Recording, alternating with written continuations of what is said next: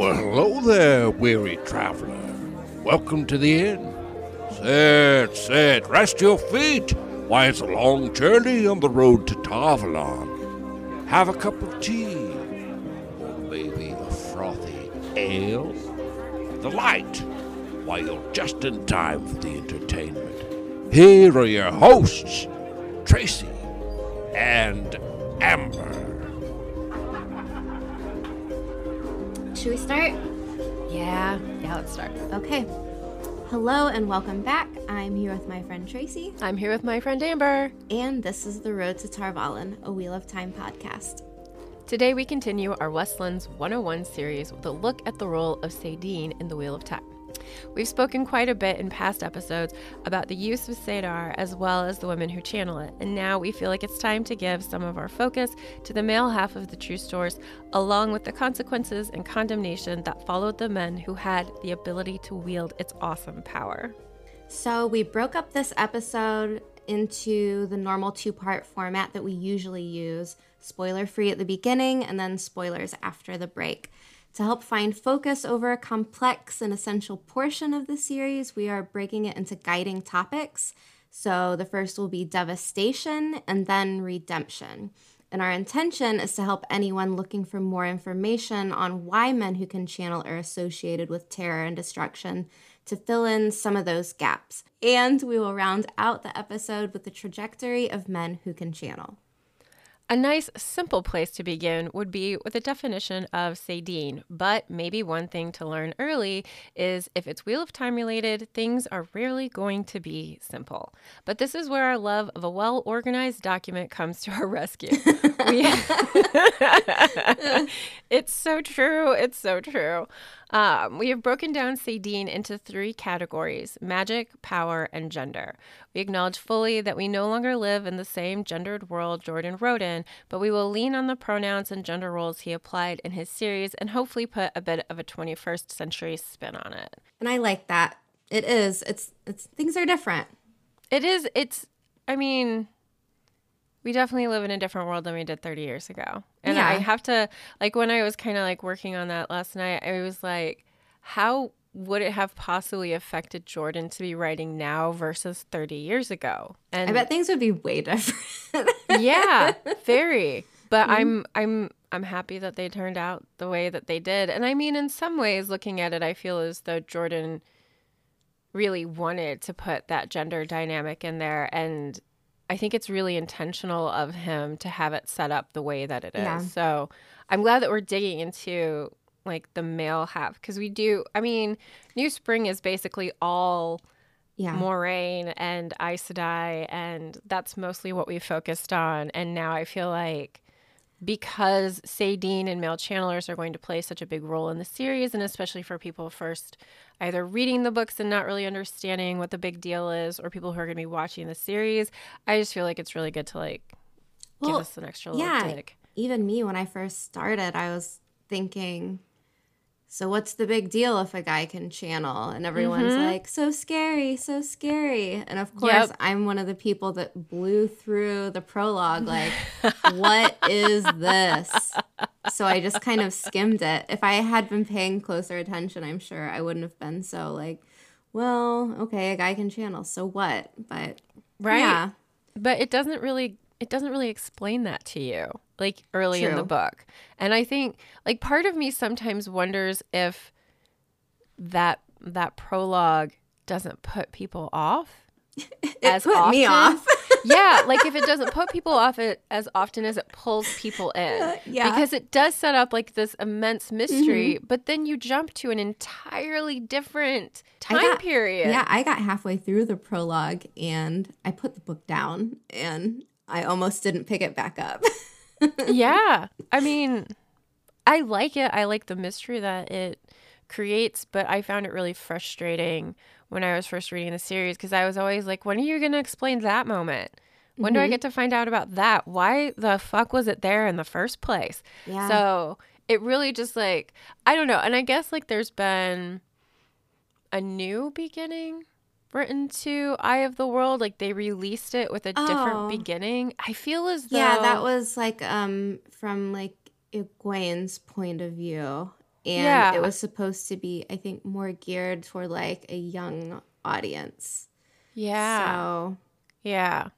So I don't know. I really kind of want to read that other introduction to see how it feels versus the one that, was written originally. Yeah. So I kind of want to check that out. But right now I have like the really cool 30th anniversary edition. So I'm not really looking to buy another Eye of the World.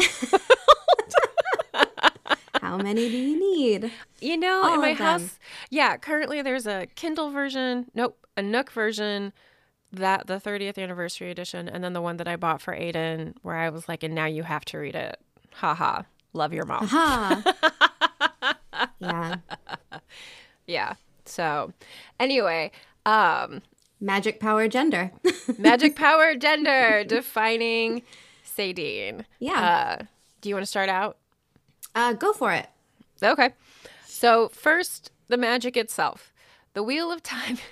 The Wheel of Time companion is sometimes not very helpful. If there are people out there who have found it super helpful, please let me know why you like it, because I sometimes find myself stumped. But the Wheel of Time companion defines Sadine as the male half of the one power. It was used by male channelers. Very thorough. I mean, it's certainly simple, but I mean, come on now. Anyway, I thought that was really funny because I was like, in their notes, I wrote helpful-ish ? But thankfully, the Wiki Wheel of Time page jumps to the rescue again. We use them all the time. And they add to the definition saying it is described as a raging torrent of the power which must be subdued and dominated by a strong-willed channeler in order to be controlled. And in the Age of Legends, like 3,000 years before the series begins, male channelers and female channelers work together. And yeah, they were much more of a team. Yeah, than they become later on. Yeah. I don't really know if I have anything other than that to add to it. Yeah, I think, it's funny how things change, from the Age of Legends up until where we start out in, the prologue even, in Eye of the World. But yeah, I guess I can just go ahead and continue here. Yeah. The power of men able to channel Sadine was more often than not greater than the women that were able to channel. So stronger, maybe the more gendered description of like men, men's bodies are physically stronger than women. So maybe that was kind of the reasoning, maybe. Who can say what was going on in Robert Jordan's mind? But good point. Yeah, but in the Age of Legends, people who could channel were not revered or feared in the same way they would be centuries later in the Third Age. So men who could channel added to their prestige in other ways. Yeah. The dragon, of course, being the highest, most exalted, and infamous. And the terror-inspiring male channelers, if not worse than the Forsaken, then close to them. Yeah. So like the dragon becomes this incredibly feared individual who could channel and all of the bad things that happened to him that we'll get to a little bit later on. Yeah. Yeah. And I think so when we've talked about women who knew how to channel, are you talking about Wilders when they first realized that maybe they could channel how I think Moiraine, or I don't remember who it was, but it was usually they'll wake up after having a bad fever and then they come out of it with this ability to channel. Yeah. And it's is it 1 in 4 Wilders will die or 1 in 4 will survive? I don't remember, but I know that it's a pretty scary event for them where they are pretty sick. Yeah. And so for men who can channel, I don't know, I feel I know what some of the signs are. I think they feel really lucky and a little reckless. Does that sound right? Waking up on top of a barn with no recollection of how you got there. Something like that. Yeah.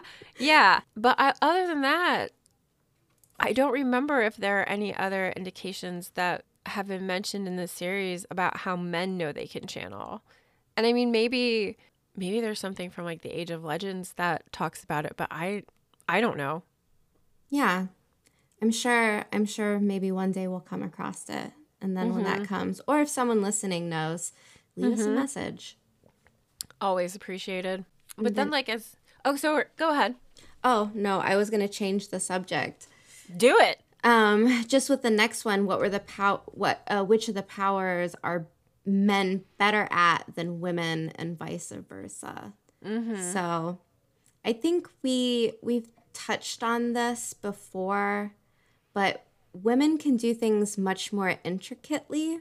And I think this is kind of funny, but the fact that Robert Jordan called it weaving, like weaves, it's such a stereotypical female hobby, weaving or knitting. Yeah. And to make it that women can weave much more intricate weaves than men, it's just funny to me because of how it's like oddly specific, geared toward one gender. And it's just kind of interesting. I hadn't really thought of that before. I always thought, weaving, like actually weaving something with, yarn or something. But yeah, it's, again, going into this through the lens of gender. It's funny. It is. And I mean, like, then to apply it to men as well, because don't they also say the same thing for men who can channel? It's still weaving, but like for them it's this, like they have to wrestle with it and wrangle with it to like get it to do what they want, and like the women are like, just surrender control to it, and they're like, are you crazy? Yeah. Yeah, so it's a totally different experience for men channeling versus what women can. Well, when we see, I won't say any names, but later in the series, there is a instance where a man links with a woman and he's able to feel the female half. He's able to feel Saidar, and he likens it to, putting a toe in the water of a stream, and once that stream grabs a hold of you, it'll just rip you under. And only if you completely surrender to it, then it leaves you kind of be. So you can't fight it. You just have to completely surrender to it so it doesn't, pull you under. It's a very visual, way of seeing things. I like that. I like that analogy. I like that as well. And I think, again, like later on in the books, it talks about how they're able, like men and women are able to work together, and how even though, because men can't see what women weave and women can't see what men weave, but women can see what other women weave. I don't want to tread too far away from that, but I do think like in like for like the non-spoiler section and for understanding the books better, it's like women cannot detect channeling in a man like the way that they would be able to detect channeling in a female. And even men who can channel cannot always sense the ability of another man able to channel. So it's tricky, like, but in a way it lets those men kind of stay hidden too. And so I think that's, I don't know, I feel as though it plays well later into the series. Well, and it explains away why certain characters like, like, oh, you're a channeler, I'm a channeler too. Like, I see you. You know what I mean? Yeah. Yeah. Like, and I mean, so often we have characters who feel like they're in too much danger to be able to use, as like the women in particular, because another woman close to them will be able to feel them channeling or be able to see their weaves or see the glow of them just embracing Saidar, and men just don't have that same like problem, glimpse and or advantage. Like I feel like it could go either way. But there are just distinct differences between what men experience embracing Saidin versus what women experience embracing Saidar. I like, how does gender play into this? Only men can channel Saidin. That was as far as I got in that note. And then I sat there and I looked at it. And then I added, I feel as though I should have a lot more to say about this. But at the moment, this is what I've got. Yeah. I have to wonder if maybe I was just tired or Arthur was running around being Arthur. I don't know. But you added some really great stuff to this. So thanks. Yeah. And it's all coming back to how I felt when I started Eye of the World. So, I mean, I guess something I really appreciated when I first started the series was the fact that the magic system is gender-based. And it's only because that's not a common thing in fantasy. I mean, go online and try and look up, gender-based magic systems. Yep. There's really nothing else except for the Wheel of Time. And it felt so entirely new to me. And then back to my first take on Eye of the World, when, I got halfway through that prologue and almost stopped. I think it's just the names, really. I was like, are these real humans? Are they aliens in space? It just felt really wacky. But, and then after the prologue, it feels a little bit more than just like an homage to Tolkien. Very much so. I wasn't 100% sucked into it right away. But what, drove me to keep going and reading was that I knew after flipping to the back of the book and looking at this little glossary, right, that this, weird magic system was coming in, and I was really dying to know about, more about how it worked and how it worked. So I guess it took a while, but then once, I got into it, I was like, okay, this is cool. This is really cool and new and interesting. So then, the description of the magic comes in like a river, and it's making someone's senses really strong and their mind really sharp so they can hear better and see further. And I thought that was, not only are they just have, incredible strength now, but all of their senses are kind of awakened. And it's almost kind of comparable to like a drug where you have people have a hard time letting go of it. So it's, it compels them to want to use more and more just because it feels so good. Right. And it has that same repercussion that a drug has, where if you take in too much of this power, it will kill you. Yeah. And so it can also burn you out. Like you can pull in so much that you burn out your ability to channel. And that seems to be one of the places where men and women cross over in a similar way. Like that can happen to men, it can happen to women. It's just really intoxicating. Yeah. And then, the poor male channelers, they get all of the power, but then all of the sickness too. So the magic they're using is putrid and makes them deteriorate mentally. And, they're hunted down for being dangerous. And it really makes you sympathetic to what it's like to live in this world if you're a man that can channel. Yeah. So I don't know. It's just kind of an interesting concept that Robert Jordan made, and kind of it flips the modern day gender dynamics on its head, where the women channelers aren't just equals in this world. They hold the power. So they do. Yep. Yeah.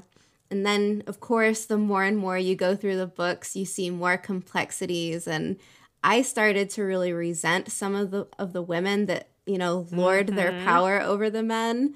And it's in the same, way that I would resent someone, treating either sex as inferior. So I'm constantly reassessing characters and their privileges and roles in this world, and it's fascinating.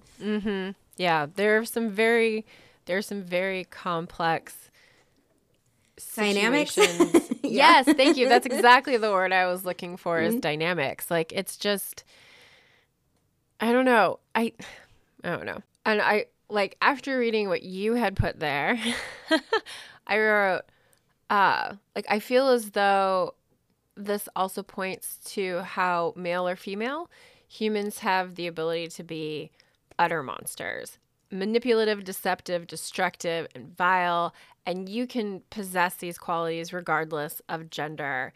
And I feel as though, like, I have this little story from my pal Ashley, who graduated when I did. We both have a history degree. We were in senior seminar together. She also has her degree in women's studies.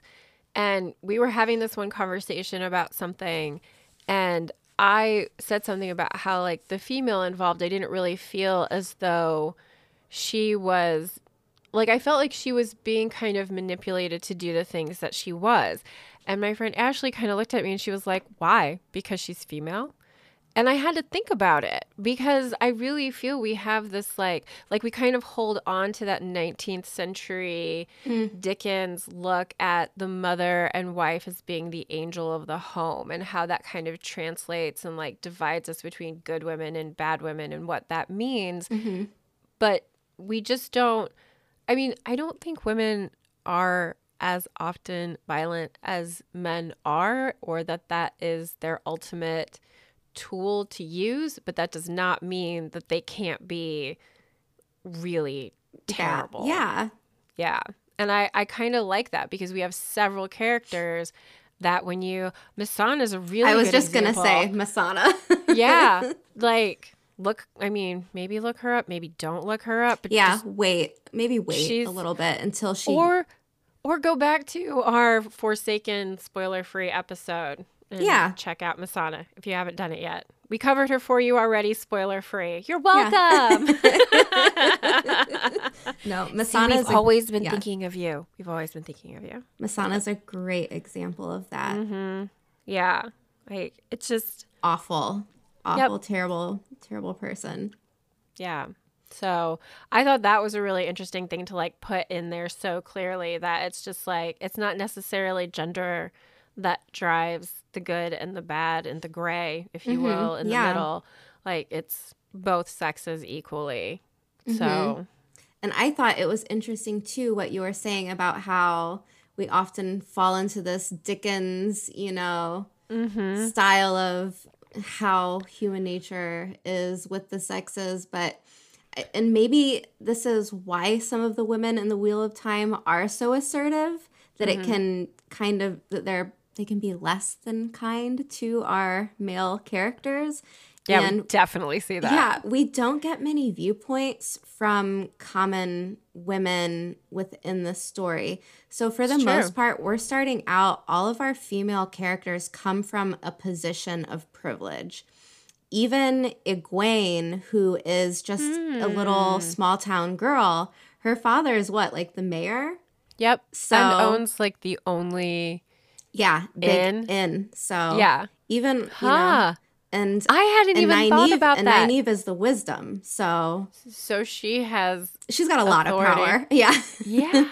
Oh my gosh, I didn't even think about that. Because, like, the moment you said that, I was like, yeah, but Nynaeve and Egwene, they came from a village.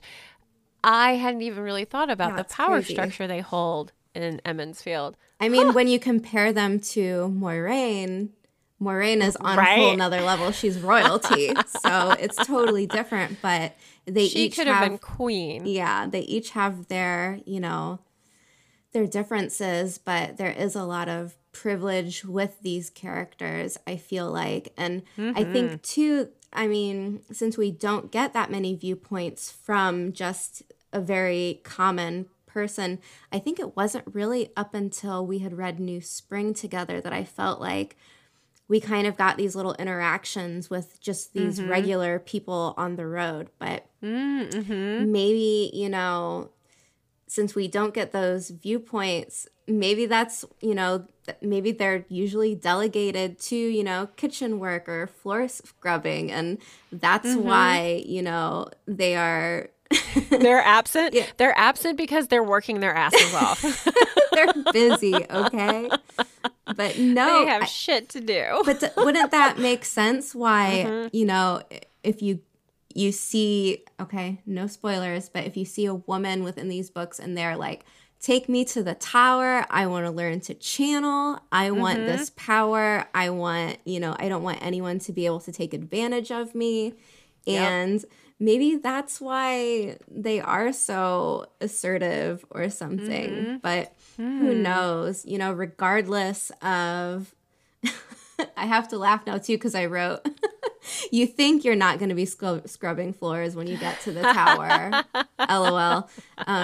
But regardless whether or not Robert Jordan intended it, his world gives one sex a lot of the power and forces us to take a closer look at the gender inequalities in the books and then, you know, within our own world. Yeah. Yeah. I think it does. I agree. And in some ways, like, I almost feel as though what Jordan has written, like especially in specific cultures where women have a different layer of power that they wouldn't possess here. Like I cannot think of a single society in our world, like our personal world, that has a system set up like Ibu Dar does. Where like... Yeah. Women are the ultimate aggressor and like ruler of the things in Ibu Dar. But I cannot think of a real world example of something like that. And so I appreciate the fact that he even put something like that in there because it is such a flip. Yeah, like look at the Aiel. Like the women are like, the only thing that would make us happy, or there's nothing in life that would make us happier than to be these trained warriors. Fuck yeah. I mean, it's cool. He really, you know, as we had put, things have changed a lot since these books were written, but I feel like he did come at things in a very progressive way for the time. It's not without its problems, but we're the further you go into the future, the more you're going to look back behind you and be like, well, that was different, you know? Yeah. It's just things are constantly evolving. And I think one of the things that kind of helped me with looking at this was just being like, we're discussing a fictional world created by another person, and I'm just going to go off of what he has created because in his world, like, sadly, there really doesn't seem to be like a big presence of like any kind of non-binary definitions for people. And I hope I used that phrase right. I think I did. Yeah, but I agree. That is one thing that is definitely missing, and we know that intersex is a real thing. So they would exist in this world. So I always, I feel like I'm scratching my head like, well, what if someone in this world, what would their channeling capabilities be like? And that makes me think like, oh my gosh, like that could be so amazing. Just imagine what they would be capable of doing. So it kind of makes you think like, wow, what if, you know, maybe they have their own superpower. Yeah. Yeah. What a good thought. Oh, I like that a lot. I think that pretty much breaks down Sadine. Yeah. Are there any other things that like kind of defines it and gives it shape before we move on to like why people? I think we're good. I mean, I'm sure we could go forever. Right. Yeah. but we have an outline. We'll stick to the outline. So we're moving on to the devastation phase of our topic. And we've mentioned this several times already how the story starts with the prologue in the Eye of the World. And we have our first look at this world in a moment of destruction and devastation caused by Lews Therin, also known as the dragon. He is one of the most powerful male channelers of the world at that time. He's also one of the most respected men of the time. Mm-hmm. So he has this reputation, and like, it's confusing when you first read it because you don't know what's going on. But in this moment, he is losing his mind, or already has.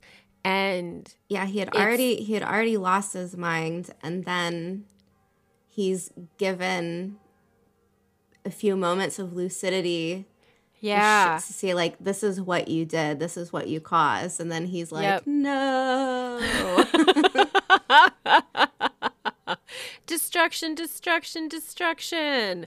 So what happened? Like, why did Lews Therin lose his mind, and why are all male channelers from this moment on something used to frighten children with? Like, that is the thing that I feel like we need to address next. And it has the best name. The Taint. The Taint. I mean, I don't know. It wasn't until I said it out loud that I was kind of like snickering about it. Like, oh gosh, but yeah. You can't really say it out loud without being like, okay. I don't know. It's funny. Like, it's ridiculous. Yeah. It's like 8th grade humor ridiculous. Yes. That never gets old. No. But yeah, and I mean, it does describe what has happened. The end of the Third Age is the breaking of the world. And we haven't really gone into any great depth about that, but it is basically exactly what it sounds like. It's the world being tossed all over the place. And this is being caused by men who can channel, who are losing their minds. Well, yeah, and it's basically Lews Therin alone did mostly all the damage himself. But yep. Yeah. Like he gathered up a bunch of his fellow male channelers and went off to the Boar, where the Dark One apparently is kept from entering the world physically. Mm-hmm. But as they were doing that, the Dark One like punched back at them and was like, no, you don't. And so now, now there is this taint on saidin for men. So it only happens to the male half of the one power. And it's described so often through this series as like reaching for something through like a slick of slime and just gross, disgusting nastiness that sounds terrible. And there's also, if you don't kill yourself through channeling, there's also the absolute eventuality that you are going to go insane and will potentially kill a lot of people in the process. Because even men who were weak in the power were still strong enough to do serious damage. So they are legit terrifying human beings that you should be afraid of at this point, because you know what their trajectory is going to be. You know what's going to happen to them because of this taint on saidin. Yeah, and like you said, you're eventually, if you can channel saidin, you're eventually facing going mad or dying. And it's kind of like the boogeyman, you know? It's like something that you would say to like scare children, or it's almost, you just don't even talk about it because it's almost like a bad omen, you know? It's like a curse almost. Yeah, I would say that would be very accurate. And I mean, that opening with all the damage that we see with Lews Therin at the beginning of Eye of the World. And I don't know if they're going to actually include this segment in the TV show, or if they're just going to leave this completely out. But in his insanity, what? Did you ever watch Winter Dragon?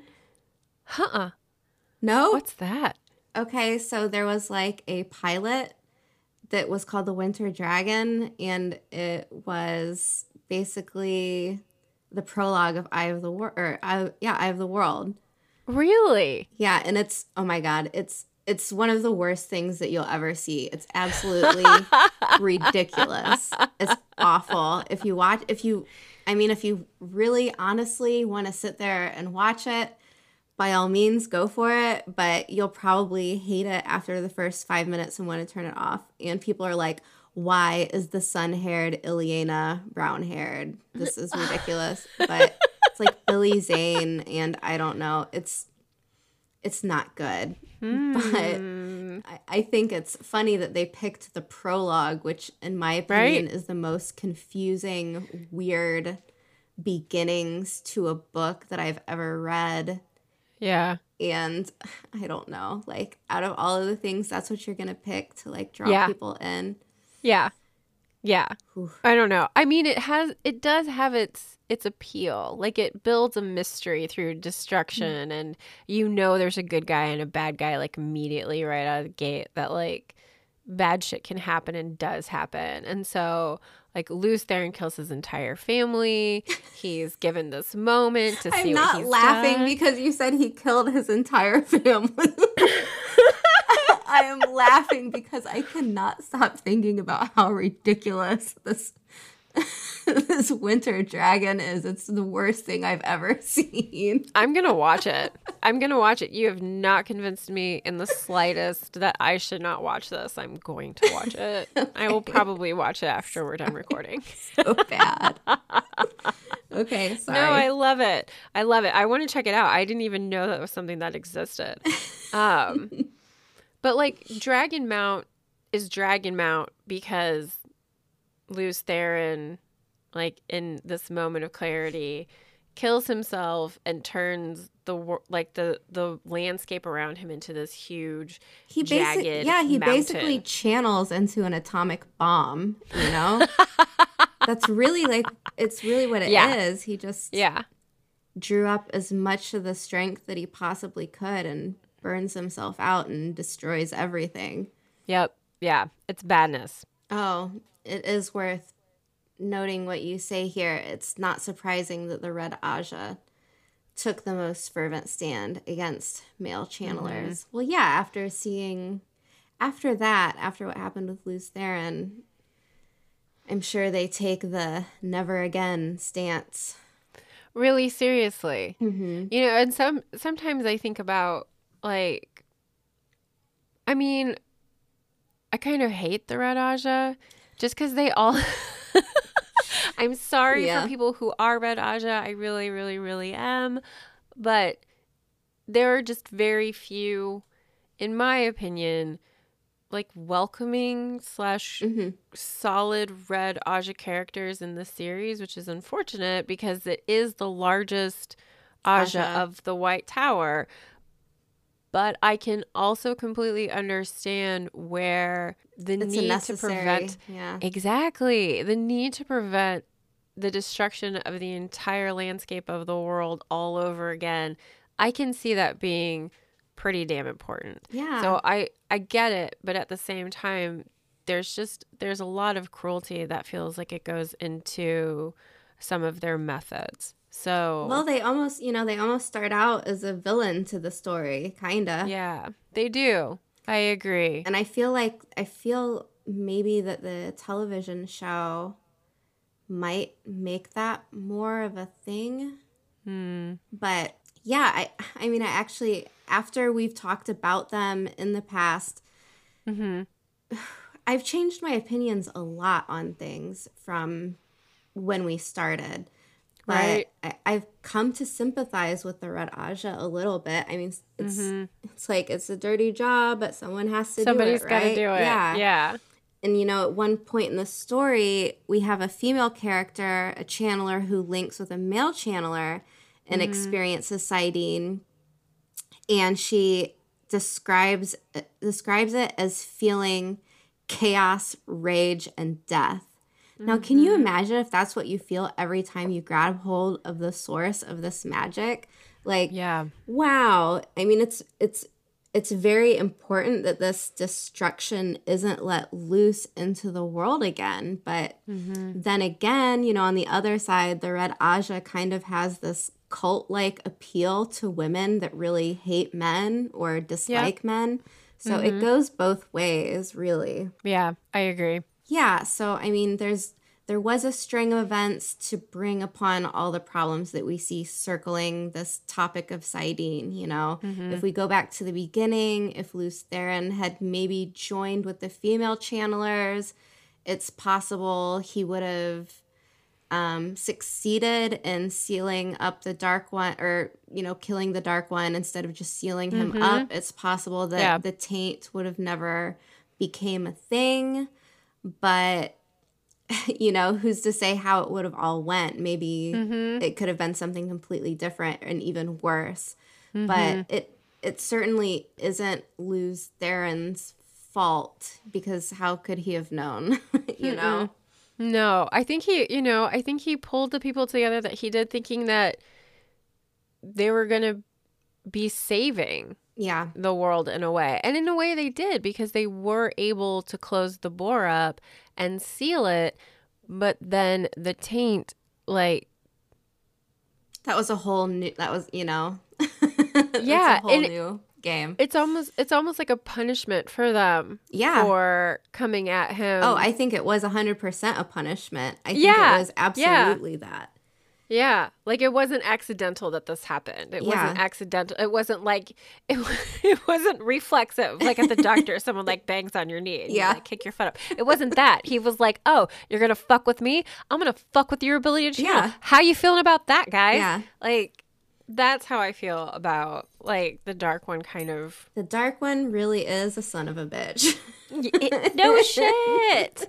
I mean, there are so many reasons to just definitely not want this guy around. Yeah. Keep him sealed up. Right. That's how I feel about it. Yeah. So, I mean, we can't blame Lews Therin. We can't blame male channelers either for the destruction they bring in the world. It's not something they can control. I mean, but we can't lock them away either. They're too powerful. There's nothing, you know, really that they can do. I was trying to think, like, what would be the humane way of dealing with this? And the only thing that I could think of would to be, like, shielding them. But there's not enough female channelers to make that possible. Yeah. And I mean, so often you need, like, a full circle of, like, 13 sisters to keep one man shielded. And if you like tie off that shield, then they can, like, pick at it and figure it out over, you know, however long it takes them to get there. Then they've just learned how to get out of a shield. So you've basically taught them a new trick that, you know. Hooray! Yeah, that that can go.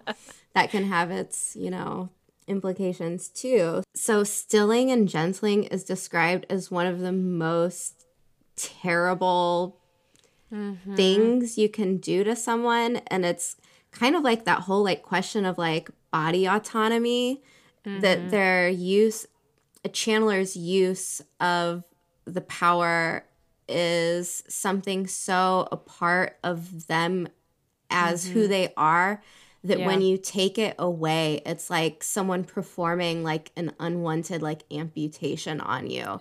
It would be like waking up with no arms and no legs. Like, that would be the most traumatic, crazy thing possible. And so gentling is so harsh and so scary.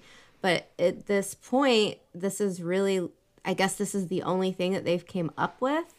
And it's not ethical, but I'm trying to think of an ethical way to come about things. But it's really, I mean, what do? Just build a wall around an Ogier setting and just, like, catapult a guy in there? Like, you can't channel anymore. Point of me bringing up the Ogier setting, like, what would you do if you've got these guys running around that are going mad and able to destroy a whole village just on accident, really. Yeah. I mean, you can't really do much of anything.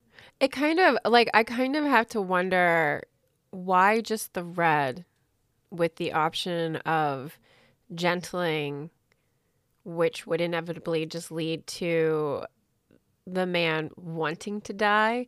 Like, why that instead of maybe bringing in the yellow and asking the yellow Aja if there are ways to heal the madness? And I mean, I know that that's something that is said that in the Age of Legends wasn't able to be done, but I mean, what stopped them from doing that? And were there yellow Aja members that did actually kind of try to focus on actually helping instead of cutting them off from the one power completely? Like, that could have been something too, but I really just don't. Well, it's almost like a really good analogy of like how we treat mental health. You know what I mean? Ooh, like yeah. It's yikes. Instead of just like, okay, we're going to come at this with like a therapeutic approach on how we can help you. Instead, we're just going to cut it off, you know? Yeah. Ooh. So the red Aja could have been mental health professionals instead? The yellow should have been that. The red should. Yeah. The red just. The red is like, I don't know, the prison system or something. The American collection. Yeah. The American prison system. They go out and like pull them into unmarked wagons. Yeah. And off they go. Yeah. I shouldn't joke around about that. Maybe. I don't know. Well, I'm just laughing because the red, I mean, they really are, they start out as kind of a villain within the White Tower. So it's a perfect analogy, I would say. I agree with you. They're kind of the bad guys, but at the same time, there's always that notion to, well, somebody has to do something. Well, maybe they should channel their resources into some health services for these poor men. Some better approaches to this. Because, I mean, like, these men get so poorly treated for something that they have no control over at all. No. And some of them do, like, swear to themselves they're not going to channel and they're not going to hurt anybody around them. And still, like, I think one of the stories in the book somewhere is like about how a man who could channel woke up the next morning and every house around him had been flattened except for the one that he was sleeping in. So he was sleeping. He had no control over what had happened, which makes it extra fucking terrifying that a man can channel. And it's just so unpredictable. You don't know when your madness is going to hit you. Are you going to slowly descend into your madness? Is it going to hit you like a hammer over your head and suddenly, boom, you're insane? Like, it's just, it sounds really awful for pretty much everybody involved because it has to be terrible for the people who experience it. And it has to, I think in some ways, be really awful for the people who have to enforce safety for other people. True. So it just, it's badness, sadness all the way through, really. It's just truly unfortunate. And I mean, speaking of the red Aja, we also had the vileness that happened, and we've talked about that. I don't even remember which episode it was that we talked about it, but I'm not going to... The vileness we talked about in our new spring wrap-up video. So if that's something that you want to know more about, listen to that episode. But yeah, because I'm not going to get into it. It's a pretty hefty topic. I don't even know if we've covered it completely, but we've given it enough time at this point that it doesn't need to go forward with this. But in a lot of ways, the vileness was conducted and gone through the red Aja, and it's like thousands of men were executed, more or less. Like they didn't break their 3 oath vows. They just would like whip up the town around them into a mob that would then push them out of the city and blah blah blah. Like it was just not good. There were a lot of bad things that happened, and the Red Aja was behind it. So, again, sorry, Red Aja. You guys were kind of put up there for us to hate a little, and I apologize for it. I feel like the Fourth Age Red Aja might be in a better place. Yeah, not to keep plugging ourselves, but listen to our Fourth Age episode if you want to know more about that. Wait, are we getting paid to advertise this? Not enough. Our own stuff. Don't mind us while we like plug our own material. Yeah. But don't mind us if we think we're funny and clever and fun to listen to. But yeah, I guess, I mean, to wrap things up a little bit on this first, spoiler-free half, I think most commonly characters are just hesitant to bring up the topic of male channelers. It's a bad omen. Yep. We've covered it in Prophecies of the Dragon. Yeah. Yeah. I mean, a lot of this stuff we've talked about, a bit here and there. But it's just worth repeating how scary it is for people to align themselves with male channelers. And we'll cover that more, but I think this is our midpoint. So we'll take a little break, and then we will come back with the redemption of male channelers. I'm so excited. Yes. It's going to be good. So, spoilers ahead. Spoiler land. Yeah. It's spoiler land. So if you don't want to be spoiled, turn back now. We don't want to spoil you. Nope. I mean, unless it would be in like the showering you with cookies and presents kind of spoiling. That would be fun.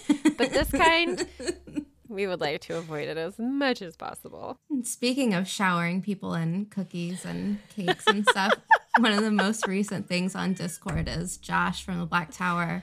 He always has these photos of meat that he's smoking, and he did ribs the other day. And I was just like, hashtag adopt me. And he's like, what am I, the Wheel of Time dad now? And I was like, well, if you're the dad, then Tracy's the mom. And between the two of you, we wouldn't be able to walk anymore. You would just have to like roll us around. Yeah. I think Rob has offered to move into my house like 3 or 4 times. Yeah. I'm totally fine with it. I mean, we have a really tiny house, but he is welcome here. Yeah. And I mean, hopefully we'll be looking at a larger house by the time he comes to visit, because it'd be really cool if he did. Like, maybe we can't have Creator's Castle, but maybe we can still figure out. I think someone said something about them doing the Gathering Madness at some point in Europe one year. Ooh, like in person? Yeah. Ooh. Because the Black Tower does it. I think they skip between each one of their places, I guess. Nice. But I don't know if it was just a joke or something, but Rob was like, I'm having it one year. It's like, I'll show up like with my sleeping bag. Like, hello. Knock, knock, and knock. Like cookies. I hear the entry fee is food. I have some. Yeah. I am down for making more. I come bearing gifts.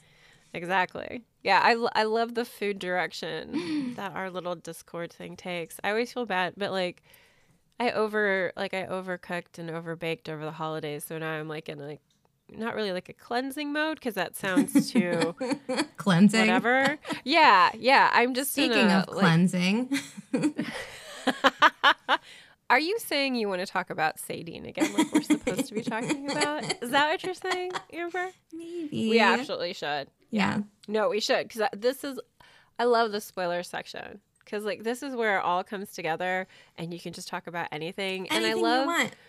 Yeah, I love being able to like break things down so that people can understand it better. But I love digging into like the little teeny tiny parts too. So This is really fun. Yeah. Yeah, so this brings us to the redemption of those at Channel Sidene. And you had put, I think, the idea of redemption, or the very least the need to leave a mark, sat with Rand fairly early into his decision to accept who he is and what his fate is. And yeah, Rand really shakes things up with his idea to set up a place for male channelers. And the Black Tower shook everyone. It's it's incomprehensible to these people who have been taught to fear male channelers their whole life. And it says a lot about Rand, who, you know, is determined to do this knowing what the reception would be. This could have thrown off.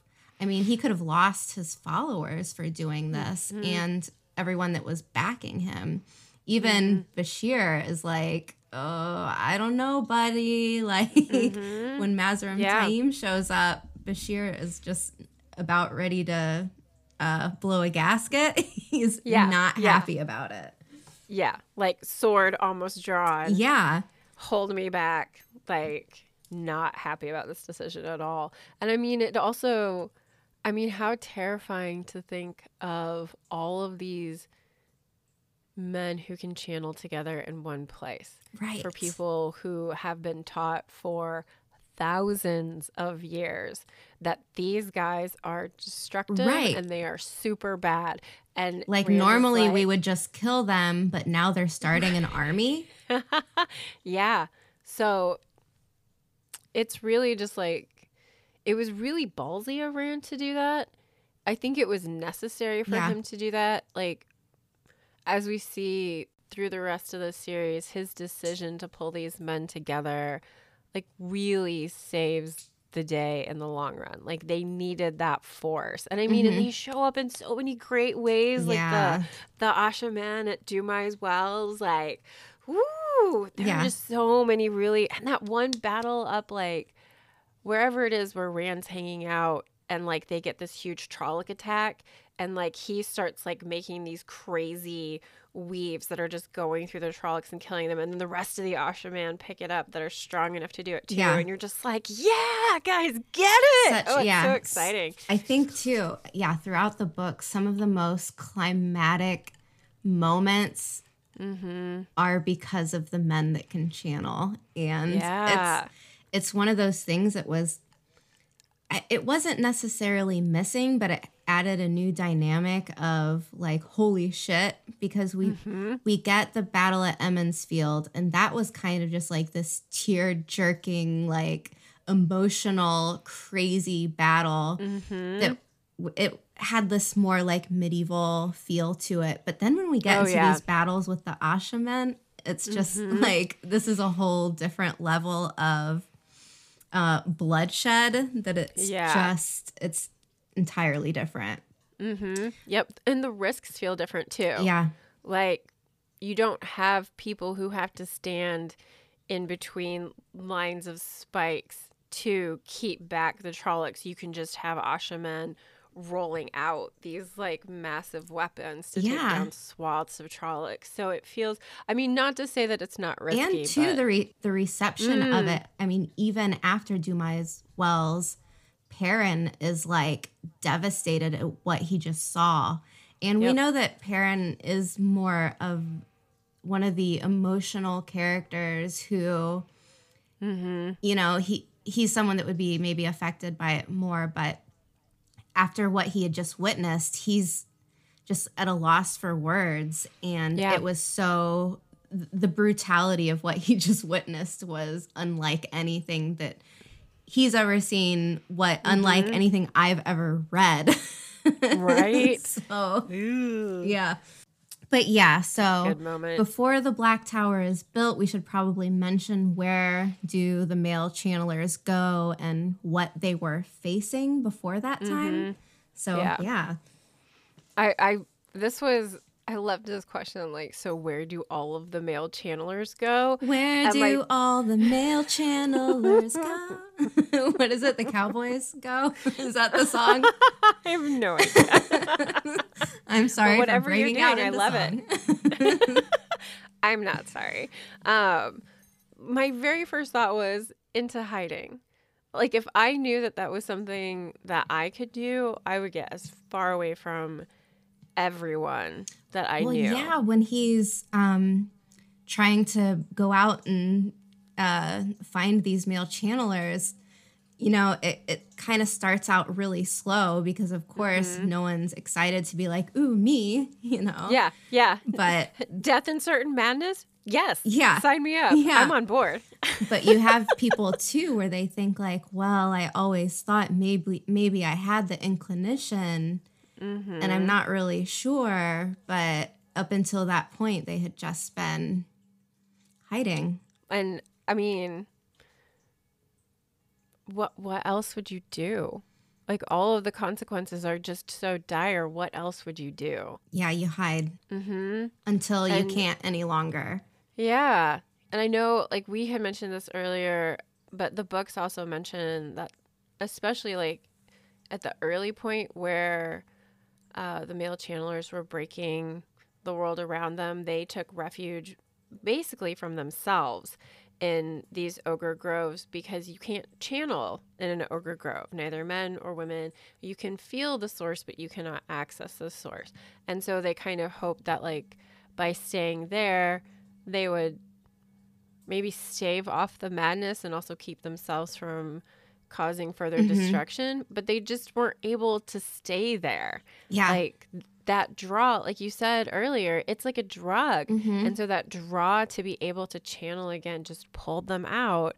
And yeah, I mean, I don't want to compare it to like an addiction or something, but that's almost the closest connection I can make to it. yeah. One of the examples from within the books is when Rand and Cadsuane and Nynaeve and their little posse leave Farmatting.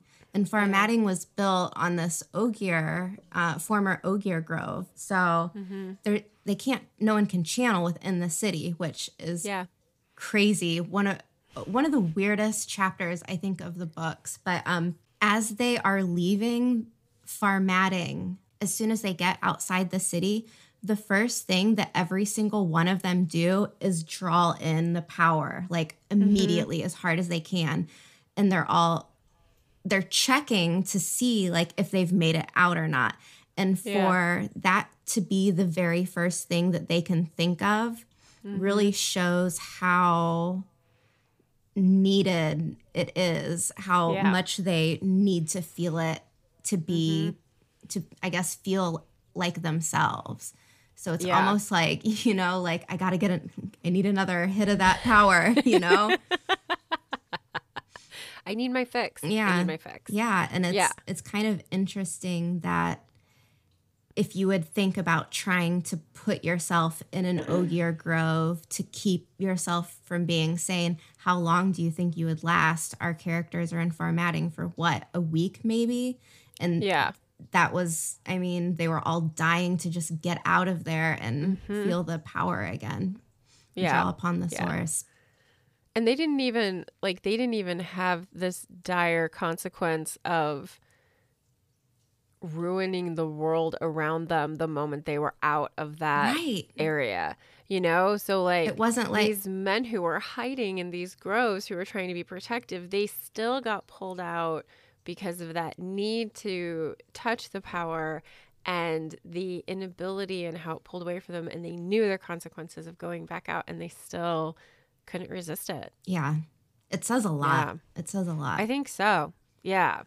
And this, like, the other thing that I think would be on the table, I don't know how else to phrase it, would be to like take your own life. I mean, it's a terrible thought. It's, you know, but like you said, there's always that idea that you could wake up one day, waking up to seeing, you know, your neighbor's house destroyed with like a little kid inside. So what do you do at that point? It's terrible. And this is really what these men have to deal with. And it's, you know, it's so saddening, but it's really heartbreaking. But it's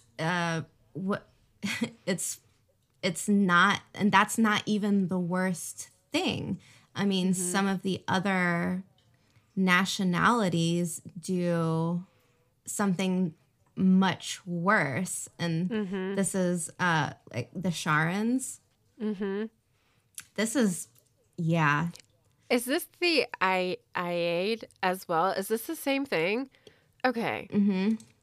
This shit is so fucked up. It's so fucked up. I didn't even know this was a thing until I found this on the wiki page. And I was like, what the fuck is that? So, yeah, don't they like... So this is more... They pretty much... I don't have the wiki open, but I think opened it. Don't they put them in like a monastery type place and then just use them as like a breeding program? Yeah. Yeah. So like the women, so I'm going to say the Iad because that's what it looks like to me, but they are the people of Shara who can channel the one power.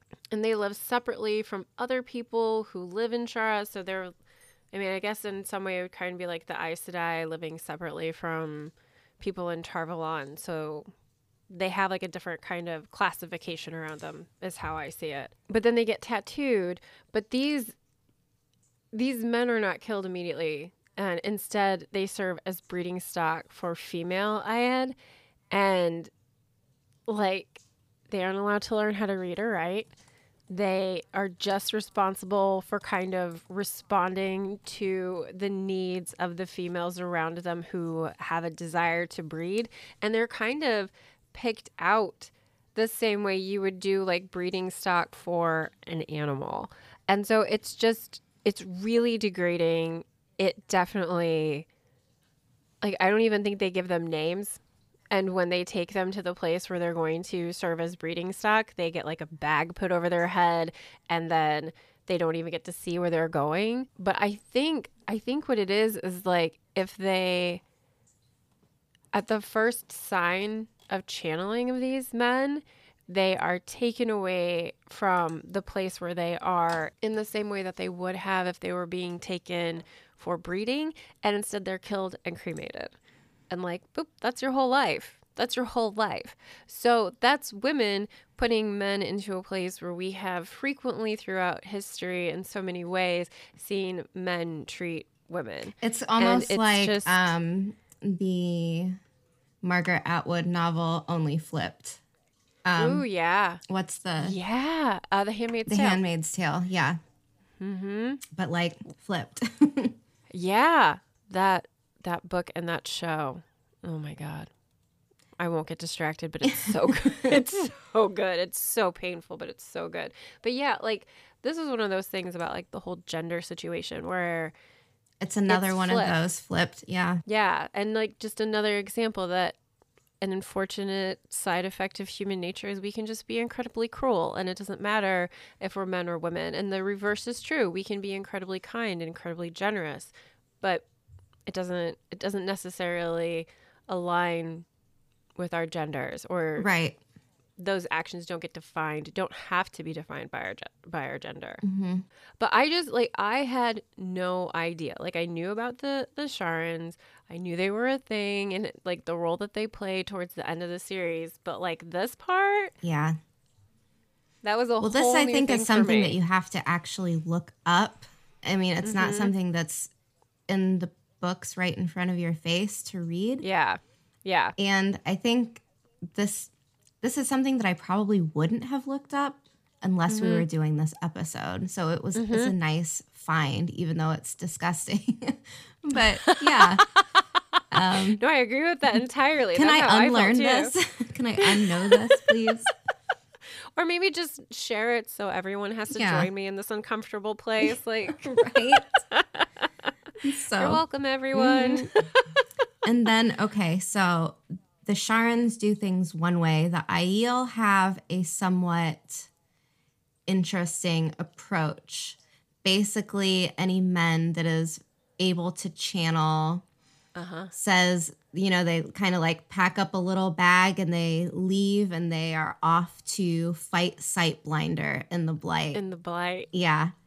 And when I first read this, I thought that it was purely just a code phrase for committing suicide. Where, I mean, I know in some cultures it still happens to this day, older generations, when they get to a certain age, they don't want to be a burden on their family or society. So they like go out to the woods to go hunting one day and then just never come back or something like this. And that's what I thought with the Aiel. I thought it was just totally like a code phrase to where they were like off to go kill themselves somewhere. And then, I mean, then towards the end of the books, all of these male channelers show back up, and holy shit, I was not emotionally prepared for this. It was terrifying, but the red veiled Aiel have basically been scooped up by the, you know, dark friends and turned to, I'm assuming it's the same as how, like with the 13 Murdral, where they can change you over to the dark one like a puppet. Yeah. And because I think all their eyes are black, and then they have filed their teeth into these sharp points. And then they wear these red veils, and I mean. Okay, but wait. What is the point of filing your teeth if you're then going to wear a veil? Tracy, I don't know. That's hilarious. I mean, that's because hilarious. That would be fucking terrifying if, like, maybe it's so they can smile before they veil, you know, to make that, because when they veil, you know, that's a sign for you're gonna die. So maybe they just want to make it like double the scary. They just want to make sure that they look like as intimidating as fuck before they veil too. Yeah. Like, but now you just know you're going to die with the veil up. Okay. I was just like, why? But that's hilarious. And absolutely, like, a very good question. How much would that, like, so uncomfortable. Like, I can't even imagine. Like, I'm thinking about, like, getting a tooth drilled for filling. Can you imagine accidentally, like, biting your lip? Oh, this is a bad idea, guys. Skip the teeth filing. Yeah. Unnecessary. So, yeah. Yeah. And then the Seanchan, basically, you get murdered. Yeah. They, like, behead you. Yeah. The Tuatha, the Sea Folk, we'll do the Tuatha on last, but the Sea Folk either commit suicide. Don't they have them, like, walk the plank? You know? Yeah, and I think, like, they hold something heavy. Yeah. To make sure that they don't come back up. Or they have the option of being dropped off on an island with other male channelers to, like, just live out the rest of your life on this island. Yeah. And that is considered the shameful option. And then the Tuatha are Tinkers. Do you ever feel like Tinkers is almost like the not preferred way? Do you think that Tinkers are offended when people call them Tinkers? Yes. Okay. I do. Okay. I do. I mean, it's kind of a cute name and everything, but there's just this derogatory feel about it. Right? Yeah, okay. Because, like, most people are like, oh my gosh, the traveling people, they're going to, like, fix our pots but steal our children. So. Okay. I just feel like calling them Tinkers feels kind of mean. Maybe it's just me. Okay. The Tuatha, this is, like, this. I feel like we've stumbled upon this big mystery right here. Because as far as I know, it is never answered in the books. Where do the Tuatha send their male channelers, or where do the male channelers go? And if you're a staunch pacifist, right, that doesn't believe in any fighting or hurting, what do you do if you find out that you can channel? And what do you do? I mean, what do you do if you're the Tuatha and you find a man that can channel? Yeah, especially for a group of people who live so communally. Right. Because, like, the person, like, all of them are going to kind of have the same reaction to this. Like, what is best for the group? And in some ways, I kind of have to wonder if maybe they have, like, a night of feasting and dancing and being together, and then like you sip a tea with some sort of poison in it and fall asleep and they bury you. Like that. See, but are they allowed to, if they're it's passive? Not violence. True. But isn't one of the thing like to never kill? I don't, oh, maybe. I guess I always thought that it was like tied to violent acts, not necessarily like. True, that's a good point. Because I mean, they have that whole like a leaf falls in its own time, blah blah blah, philosophy. But I mean, sometimes something's just bad, and you have to cut it out for the good of everything else. Or just and like walking off a cliff one day, like not telling anyone. I mean, going off into the woods on your own, and just like making the best of it that you can. Like, that's true. Maybe they leave. Like I really don't know, and I didn't think it would be like this mystery that nobody really knew about. So I thought that was kind of fun. Well, I had put something on Twitter the other day, and it seems like everybody else was stumped. So I mean, but if anyone knows, tell us. I kind of feel like with the women, you know, they have that big feast, and then they make whatever direction they're going, they go off towards the White Tower, and the women just kind of get dropped off there. But I mean, I feel like maybe they would do the same for the men, just to be gentled. Because like just to hand them over? Yeah, because then they're not committing any act of violence themselves. Interesting. I don't know. Or if you're a male, I bet though, if you are a male channeler within the Tuathon and you have an idea that you might have this ability, maybe you wander off to make the decision for yourself. Yeah. I mean, that seems like the most in line with their way of living. Yeah. Anyways. That's just sad. I mean, all of the outcomes are just sad. And it's one of the things, like, perhaps there should be a little bit more sympathy for these guys. Yeah. Like, I understand people's fear, I think, but at the same time, there's fear and not sympathy. And I mean, and fear there's is a huge like motivator. The fear is like the stigma of it. If it was, and this is so like back again towards this idea of like mental health, like people are afraid to talk about it because it's shameful or scary. But if someone's just like, hey, we're going to talk about this now, you know, like maybe it wouldn't be as bad. Yeah. I don't know. I really don't.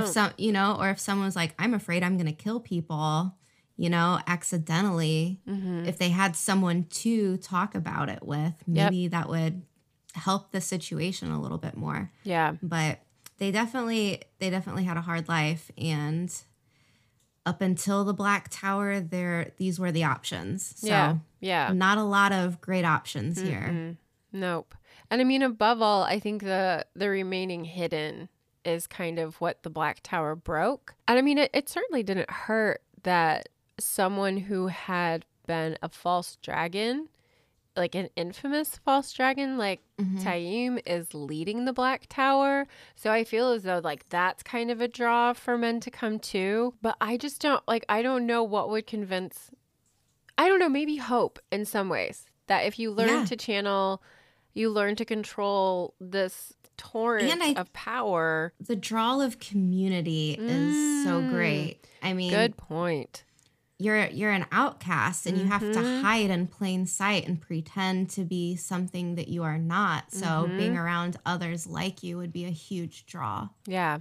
And they could bring their families if they wanted. Yeah. So that was even the way that they set that up is so much better than how they have things at the White Tower. Yep. I mean, like they kept their families close if they could. You could be any age. There wasn't an age restriction. Nope. And it was really interesting too, because like when that call to gather comes out, like one of the guys who shows up has like gray or white hair. Like he's old and he can channel. But is it Jory or? I always get like the Ashaman kind of confused. And the names are so wacky sometimes, too. Yes, they are. So, but I mean, like, he had not gone insane. He could channel, and he was an old man. But what would the chances have been for other men to reach that point, too? So it's just really interesting how the Black Tower approaches things differently than the White Tower. And then they have them like do all of their chores and stuff so they can like push their abilities super fast so they can grow in the strength of the power. So, and even that's something that the White Tower doesn't encourage. Like, if you're going to do chores, you're going to be on your hands and knees scrubbing floors. Exactly. Yeah. You will not be encouraged to use the power for anything other than your lessons. And I think that the Black Tower does kind of the opposite, where it's like use the power as much as you possibly can. Yeah. So I think I like that idea of like community building and like what they're given, but at the same time, like they're basically walking to their death by becoming openly attached to the Black Tower. And to as much of a good thing that the Black Tower was, it did set up problems for some men that had families where his wife would be like, no, you're not going there, you're not doing this, and he's like, I have to, like, you don't understand. And it's tragic, but it really was one of the better options, definitely. I think so. And then like not only giving men who could channel a place to gather, Rand was like, he wanted to cleanse Saidin. He saw a way to be able to do it, and he was like, I'm doing this. Yeah, before we get into the cleansing of Saidin, I did just want to say one thing, though. Sure. Because this is the Wheel of Time, and there always has to be that yin and yang. Yeah. As much as the safe haven that the Black Tower was, I do think it's important to say that it wasn't perfect. That's because true. Rand, it was a good idea, but he did abandon them, and he wasn't checking in to see what was actually going on there. Yep. And there was a lot of corruption because of Mazrim Taim. Yep. So these men are basically abandoned, left to be executed by Taim once they got to a point within a certain point of madness, I guess, where they would just poison you. Yeah. And this life was extremely dangerous, but in a world where, you know, you are unaccepted everywhere else, it's the best, I guess, alternative. So yeah. Yeah. Because I mean, you're better right. Better than the Red Aja, better than being a social outcast or killed. But this was a very, very hard life. This wasn't just, yay, you know, we are in our own little club now. Like, this was extremely dangerous. They were trained in an extremely grueling and unsafe way where a lot of the times men got mortally wounded just trying to learn how to do different weaves, and they were pushed to the extreme to where it brought on the madness quicker than otherwise. So yeah. No, that's a really good point. And I think like there's a moment it's the same as the White Tower. Like it sounds like it could be good, and then you get into it and it's like, what the fuck is going on here? So yeah, behind the curtains, the Black Tower had a lot of corruption and fucked up things happening. And factions inside it, which is another thing that we see in the White Tower. Like both of them like parallel that, and like having dark and light characters to work off of each other.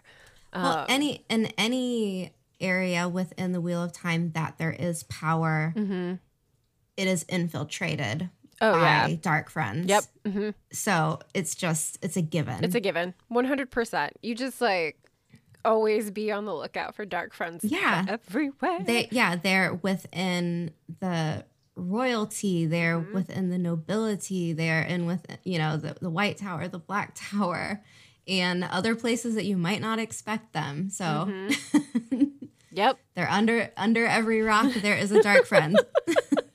You just can't get comfortable anywhere. It's always dangerous. That's what it feels like sometimes. So yeah, the cleansing is the next big redemption point. Mm-hmm. I don't remember what book this happens in. Do you remember? Yeah, it's let me see here. Winter's Heart? Okay. Yeah. Yeah, so I mean the next big moment is the cleansing of Saidin, and basically the strongest male channeler, Rand, and one of the most strongest female channelers, Nynaeve, they get together and take on this incredibly dangerous task of cleansing Saidin. It's almost like, I don't know. I feel like I would have gone into it with way more trepidation than either of them, but it's like, we know Nynaeve, how she is. She does not half-ass anything. Nope. So they use the Choden Call, which is a ter'angreal that has a male counterpart and a female counterpart. Yeah, they're access keys, right? Yeah, Isn't that what they're called? Mm-hmm. Yeah, they're two little ter'angreal that connect to other structures. And then they kind of like draw the source from these other structures and they access it through these access keys. It's kind of convoluted and very weird. But one of the things that I love about the Choden Call is Rand's first encounter with it. When he sees it, like uncovers it. They're uncovering it and he's standing at the edge of it and he like shouts whatever it is that the Aiels say when they're going into battle, and like the people, he was with Hurin. Aren't the people just like, whatever, weirdo? Yeah. And I think because I'm fairly certain that Loial is with him at the time, and he's like having this moment where he's like, I fucking knew you were an Aiel, liar. But like Rand doesn't know, like he doesn't know what's happening to him. He doesn't know what he's channeling through. And then to come back to that like 8 books later and have him use it to cleanse the male half of the one power is just like, whoa. Like that's how I felt about it anyway. I was just like, and part of me was like, is it going to happen? Is it not going to happen? Is it going to be okay? Is it not going to be okay? Is everyone going to survive? What's happening? Like, and I love how they were prepared for it. Like how they had like the various men and women channelers like around the hilltop where Nynaeve and Rand are sitting to like protect them, because of course they are just pulling. Go ahead. Sorry. I'm all excited about this moment. Yeah. No, the thing that's so cool is because like we're talking about these ter'angreal, the amount of power and energy that they are drawing in and channeling literally creates a like, it's like a 3 mile or a 3 mile wide hole into the ground, like a crater. And from pretty much everywhere in the world, anyone that can channel can see this giant fucking like beam of like energy just exploding. And I like how you were saying, like, this is just crazy. We get all of these points of views from all of these different characters within the books where they'll be like mid-sentence talking to someone and then they're just staring into space like a fucking zombie. And everyone's like, what are they looking at? Hello? Like, what is going on? And like you said, they had things set up with their little group, everyone kind of like circled, and they're all on the lookout for people coming in because of all of the energy that they've created. Like every dark friend within a, radius of the entire world just teleports there because they, That's exactly the right radius, by the way. Yeah, you like that radius from the I was gonna say like really far away, but it's it's just from anywhere. Yeah, at all. Doesn't it pull like every surviving Forsaken to the hilltop where Rand and Nynaeve are? Yeah. So like they all even show up. Agonor's old ass shows up. He's like the whole time he's like, oh, my back hurts. I can't run very fast anymore. Like, you old creep. That's awesome. But yeah, so, I mean, this incredible feat is done. And from up till this point, the madness gets staved off. So all of these men that are currently experiencing any signs of it, it doesn't get any better, but it kind of puts a pin in it so no one gets any worse. Exactly. Yeah. Which is, I mean, of course, one of Rand's big hopes was that if he cleansed the taint, he would also remove the madness that he himself is experiencing. Yeah, exactly. Which, I mean, it's not an entirely selfish reason. No. He's got a big job that he has to do, and he can't do it if he can't, if he can't control himself. Mm-hmm. Yeah, like he definitely has this fear that's like pushing him. And I also love the location that he chose because it's at Shadar Logoth, which of course has like this history through the whole. There are so many things that happen there. How they're talking about how like the filth, like the sheen of the taint is just like you can see it almost sliding off this energy that they're channeling into Shadar Logoth. And it's just, oh my God. This part in the book, this is just crazy because this is how we end the book. And you're closing it and you're just like begging for more. Yeah. I mean, I know I was. Yeah. Yep. Like I was thrilled that moment happened because I felt like it was needed.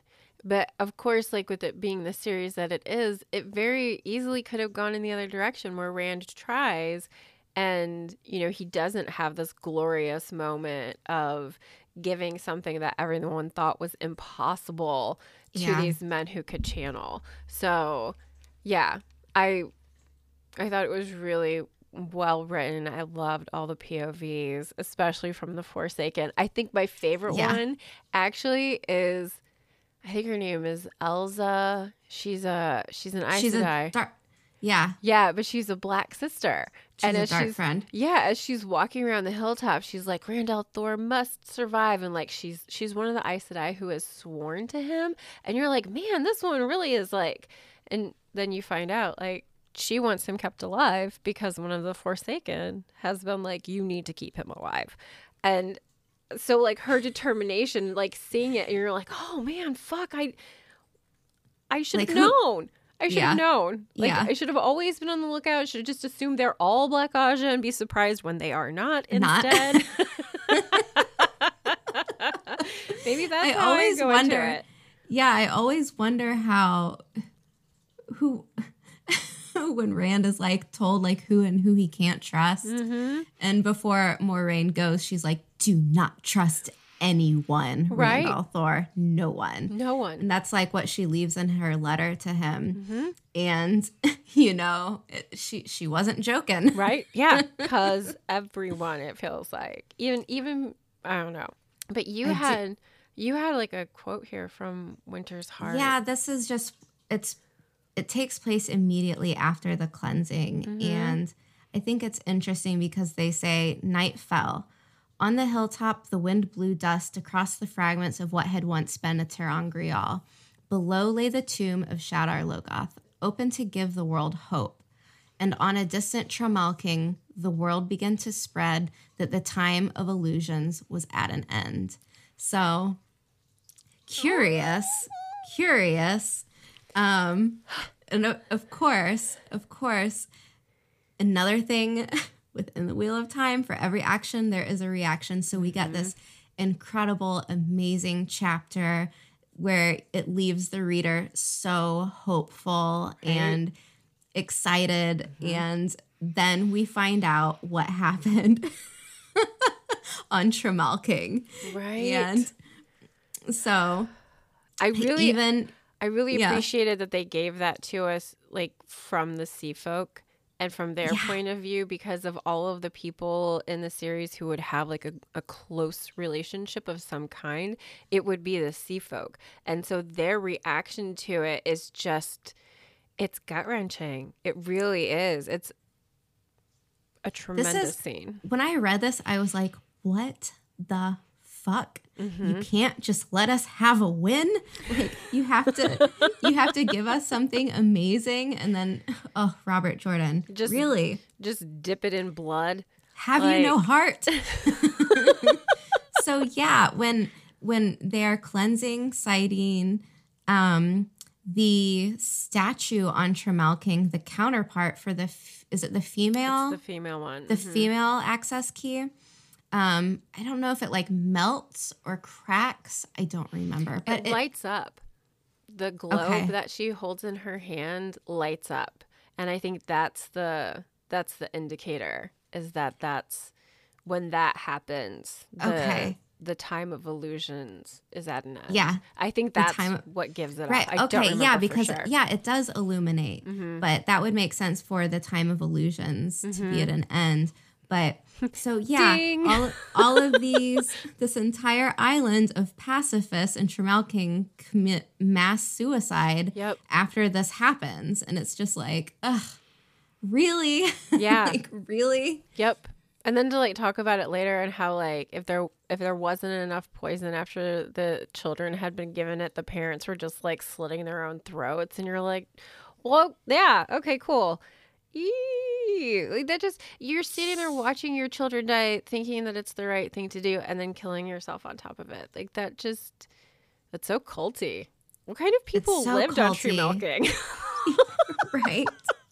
That should be a topic. Well, why is it all of these, I mean, why do all of these pacifist nations feel like they have like kind of a weird culty vibe? I mean, the Tuathan even, well, we know about their background, but it's so funny that it became the split between the most like bloodthirsty fighters versus, you know, these like kumbaya sit around a campfire. But yeah, it's almost like every time we get these extreme pacifists, I mean, look at what is his name?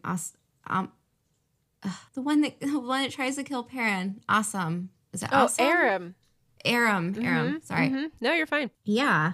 It's like we always get a couple characters from these communities where it's like, oh, I don't know, buddy, you know? It's a little rough.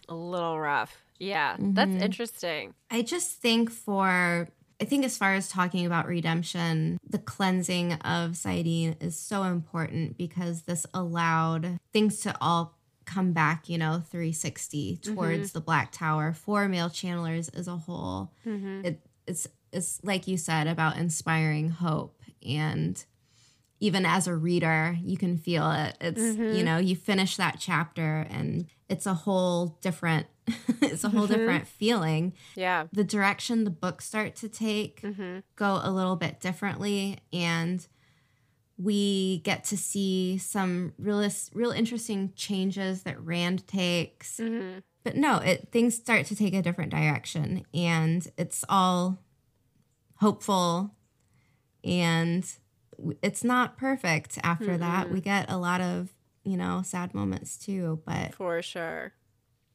But we definitely have because I mean, in the end, the main redemption is making sure that the Dark One stays imprisoned, and that ultimate goal that we've been seeing from the very beginning of the series to the very end of the series is actually accomplished. And so Rand finds his way kind of through his madness to accept his madness as a part of himself, and gives up on the idea that he has to be this like whatever the fuck it was he was trying to be. I was always just like, I kind of understand it. I know you're not a Harry Potter person, but I always think of like in this moment, like Luna Lovegood being like, well, if I were the Dark One, I'd want to make you feel as friendless as possible. And I mean, that was really bad, but that's what it was. And that's what it feels like it is for Rand. Like the Dark One is pulling at him and making him feel as though nothing is safe, that he is barely holding on. And then he comes back the way that he does and is like, you know what? I'm feeling good, feeling ready. I'm going to go cry on my dad for a minute, and then we're going to take on the Dark One. Let's go. Right? Break.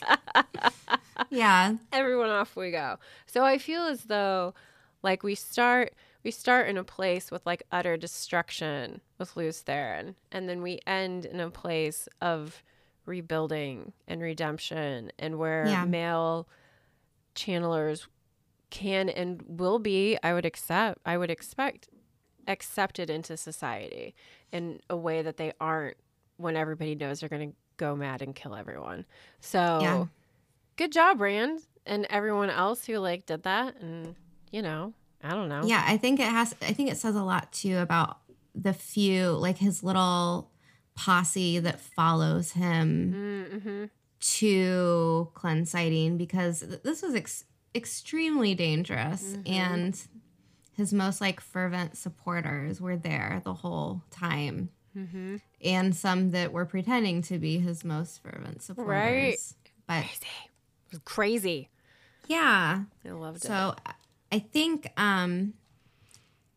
to end things, maybe we could just talk about some of our favorite, moments that have to do with male channelers or redemption or, yeah. I want to do that. Okay. Yeah. Good.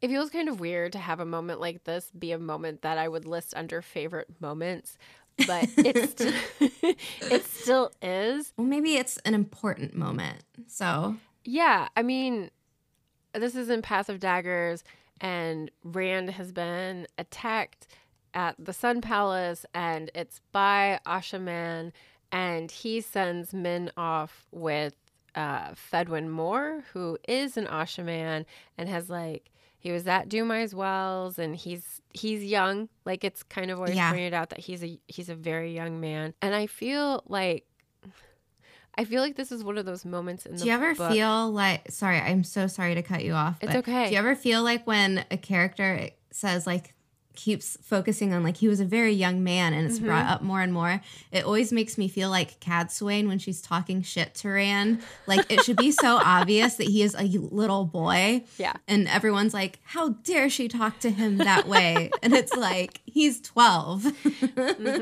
Yeah. Okay, sorry. No. Totally fine. But it does to go from like lighthearted to not so lighthearted. It does convey like the grave starkness, like the fine edge of life and death, sanity and madness that the male channelers face.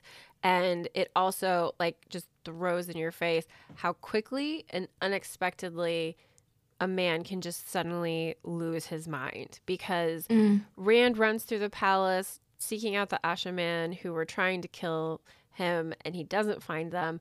But then he gets down to the lower level where he's told Moore to take Min, and she's got him playing with blocks and like trying to just keep his mind occupied, because he suddenly has the mind of a small boy and the ability to tear down the palace around them, basically.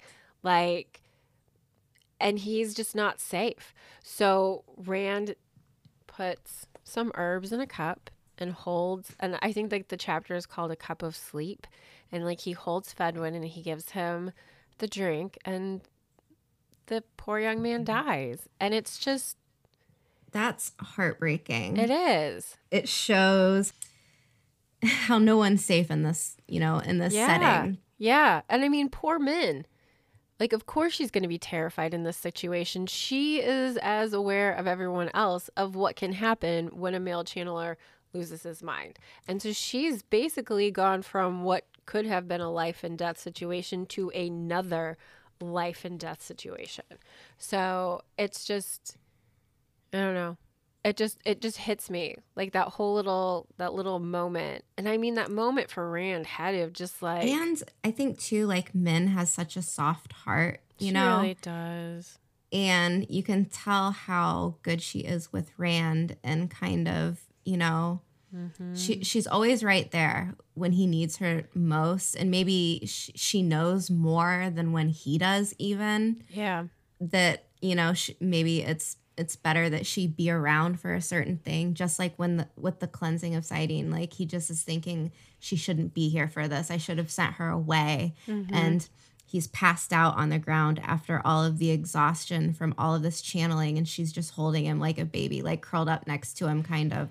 Yeah. And it's just, I don't know, Min has such a soft, like, kind heart. And then for her to be kind of taking care of this young man is just, eesh. It pulls at you. At least it does for me. So for me, one of my favorite moments is probably from Logain, where he's rescuing Elaine's army, the miracle chapter. Yeah. But, you know, for all that had happened to Logain, he probably should have turned to the Dark One. I mean, I think out of all of the characters in our book, could have easily, like, been a villain. Yeah.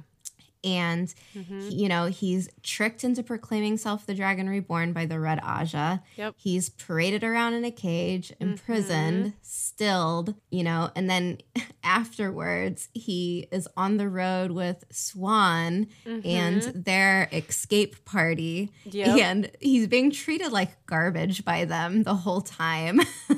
Well, and as a man who's been gentled, he had basically been followed around inside the White Tower after he was gentled to make sure that he didn't take his own life. Because, like, once you've been gentled or stilled, for many people, death is a thing that follows shortly after. Right. And so they were trying to keep Logain from that ending.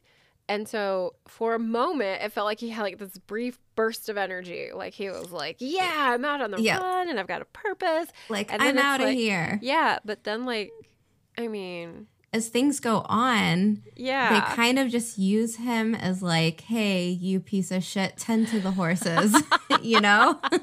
Yeah, they're not very nice to him. And then they even get themselves into trouble, and he saves the day. He could have left their asses behind, but he didn't. He didn't. So, I mean, he doesn't ditch them, and he follows them. Even after all of this, he follows them to the little tower, and he's basically used as a test subject by Nynaeve, which is just heartbreaking to him of getting his hopes up, you know? Yeah. And at the same time, he's being presented to nobles around, like, the surrounding areas to tell his story of what happened with the Red Aja, so that the little tower can start building credibility around why they split. So he's being used and abused. Yes. More and more using for poor Logain. It's really unfortunate. So, I mean, then, like, a little high point against all odds, he's miraculously healed by Nynaeve. One of the best moments in the series. So good. I will never forget where I was, in what room, and what day, like, everything that I did that day after I had read that. Whew, okay. But anyways, so after all of that, he then goes to the Black Tower, joins the Ashamen. Yep. Ashamen. Those guys that can channel in the black coats. So once again, he's wronged in the fact where he's abandoned there by Rand, left to the abuse of Mazrim Taim, imprisoned again, escapes getting turned into a puppet by the Dreadlords, and instead of going on a murder spree, which is what I probably would have been planning, he eventually rides off to save Elaine's army by leading the loyal Ashamen to fight by this, for the side of the light. And at any point in time, he should have said, fuck this. He doesn't. Yeah, he doesn't. So I think when we're talking about redemption, here's a guy who is almost incapable of corruption in any way. Yep. He, even with the Dreadlords trying to change him against his own will to the dark, they couldn't do it. So I don't know what it says about him that he is so, mentally present and he has so much conviction that he couldn't even be changed against his own will like that. I mean, he has one of the most tragic stories in the series, but I mean, he still persists when everyone else would have quit. Yeah, I think he is a bit of a contrarian. And so anything that happens, like, he almost has this fuck you and fuck the world kind of feeling about it. Yeah. And, like, he has a really strong moral compass. that pulls him, but he also has like I feel like he's got this spiteful side to him, which I totally I will feel. survive just to spit in your face later. Yeah, like I'm totally one of those people where they're like, you just can't do that, and I'm like, oh yeah, watch me, I'm gonna go do that. Yeah, so like I think that's one of the things that I really relate to, and I also I just love when he bonds the two Aes Sedai and one of them starts sleeping with him, and like the discussion that she has with the other Aes Sedai who's red. Is he sleeping with both of them? No, I think it's just the one. Okay. Because, and I can't remember who he's bonded to in that section, but I just always thought that was really fun, and I'm like, I bet that's how Logain relaxes. Like, it's just like, I bet he like gets through the day. I'm gonna sleep. I'm gonna go bang an Aes Sedai. Yeah.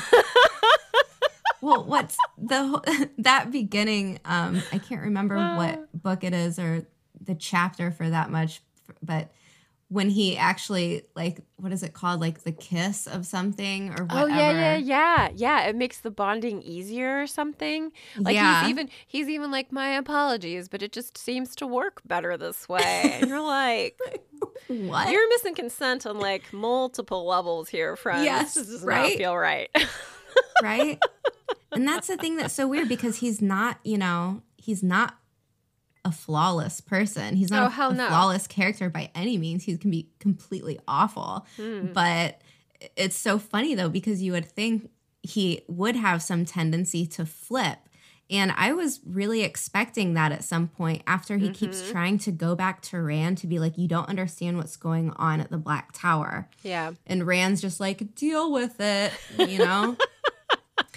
And I mean, I fully expected Logain to flip sides at one point, but instead it's Taim we all knew Taim was a piece of shit. Yeah. When he first showed up, I was like, this guy's a dark friend. This guy is awful. This guy is going to ruin everything. And he did. But I was starting to worry for Logain, maybe thinking he would do the same. And I thought that might have been what gets Rand to change. Like, I thought maybe if Logain like flipped, then he would be like, oh, okay, now something, I guess I'll go deal with this, Black Tower issue. Yeah. But and if we're talking about redemption, the Black Tower saved itself. Rand had no part of it. So I think it's good that happened. Like, in so many ways, I feel like the Black Tower being able to do that says that they are not just like the playthings of the Dragon Reborn, that they are creating their own structure and society and community, like you said, and they're doing it in the way that they feel they should be doing it, not in a way that Rand has fully dictated and overseen, if that makes sense. Yeah. But unless there is anything that you wanted to add to Logain or not Logain. Saidin. There's just, I just read it, I think yesterday or last night or maybe it was like during my sleepless night at some point.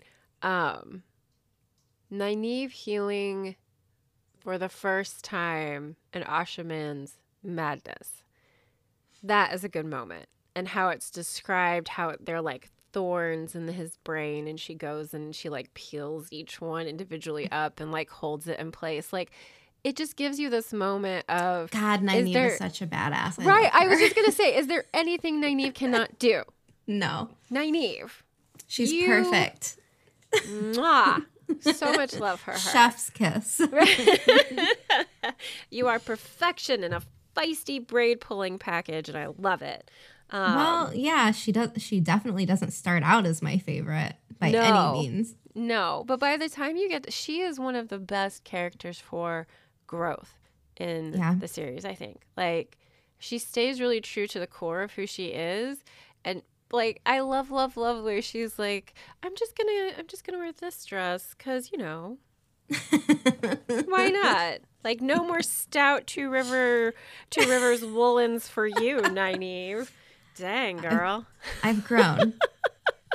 I love that. I mean, I know. Well, I like how she starts. Silly, but yeah, after she marries Lan, she starts changing the way that she dresses, and she likes to wear green because Lan likes green. Mm-hmm.